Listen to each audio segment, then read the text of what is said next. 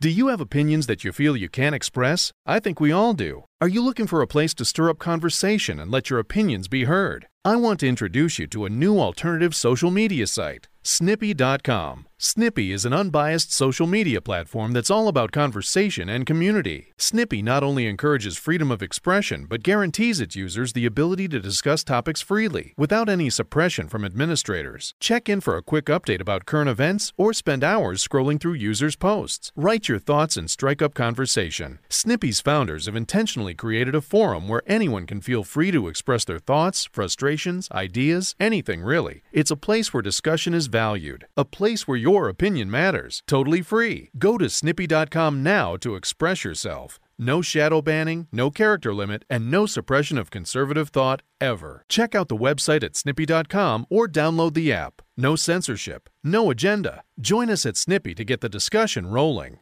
Now here's a highlight from Coast to Coast AM on iHeartRadio. Why is everybody at this point so conspiratorial whenever anything happens? I mean, anything. Well, after the government, I guess, if they've always been lying, I don't know. Have the corporations always been lying? Are they telling you that, you should go out and smoke cigarettes because it's really good for your health? And getting football players to go on. I remember Paul Harding, the football player. Oh, sure. He was a famous football player. Green Bay Packers, right? Green Bay Packers. He's doing these commercials for cigarettes, and saying, well, these are really helping me score more touchdowns. This is this kind of world that we're living in. So, people have wised up to the point where they're not going to believe that. So, a lot of people still do, but a lot of people don't. And, right. So therefore, people still need answers. They need explanations. They need to feel that, things are not happening by random.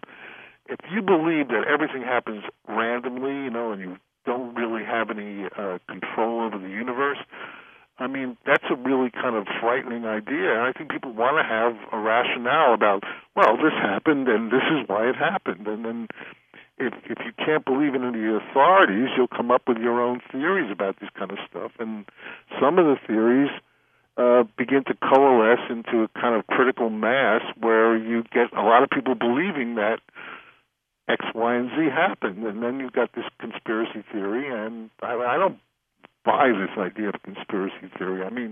This is an alternative history to a kind of history that is being pushed by people, by the historians, who are obviously, it's been proved over and over again. You go to the cowboy movie, and they're telling you that, the Indians are the bad guys, and now then you grow up and you realize, well, what did they do to be the bad guys? So, I think a lot of the stuff, historical stuff that we've been told, has been proven to be flawed. So people want to know what really happened. And they come up with, the human mind is an amazing thing. It's the most incredible thing in the universe. And it can think, and it can come up with stories. Making stories is the most human thing that you can do. Listen to more Coast to Coast AM every weeknight at 1 a.m. Eastern. And go to coasttocoastam.com for more.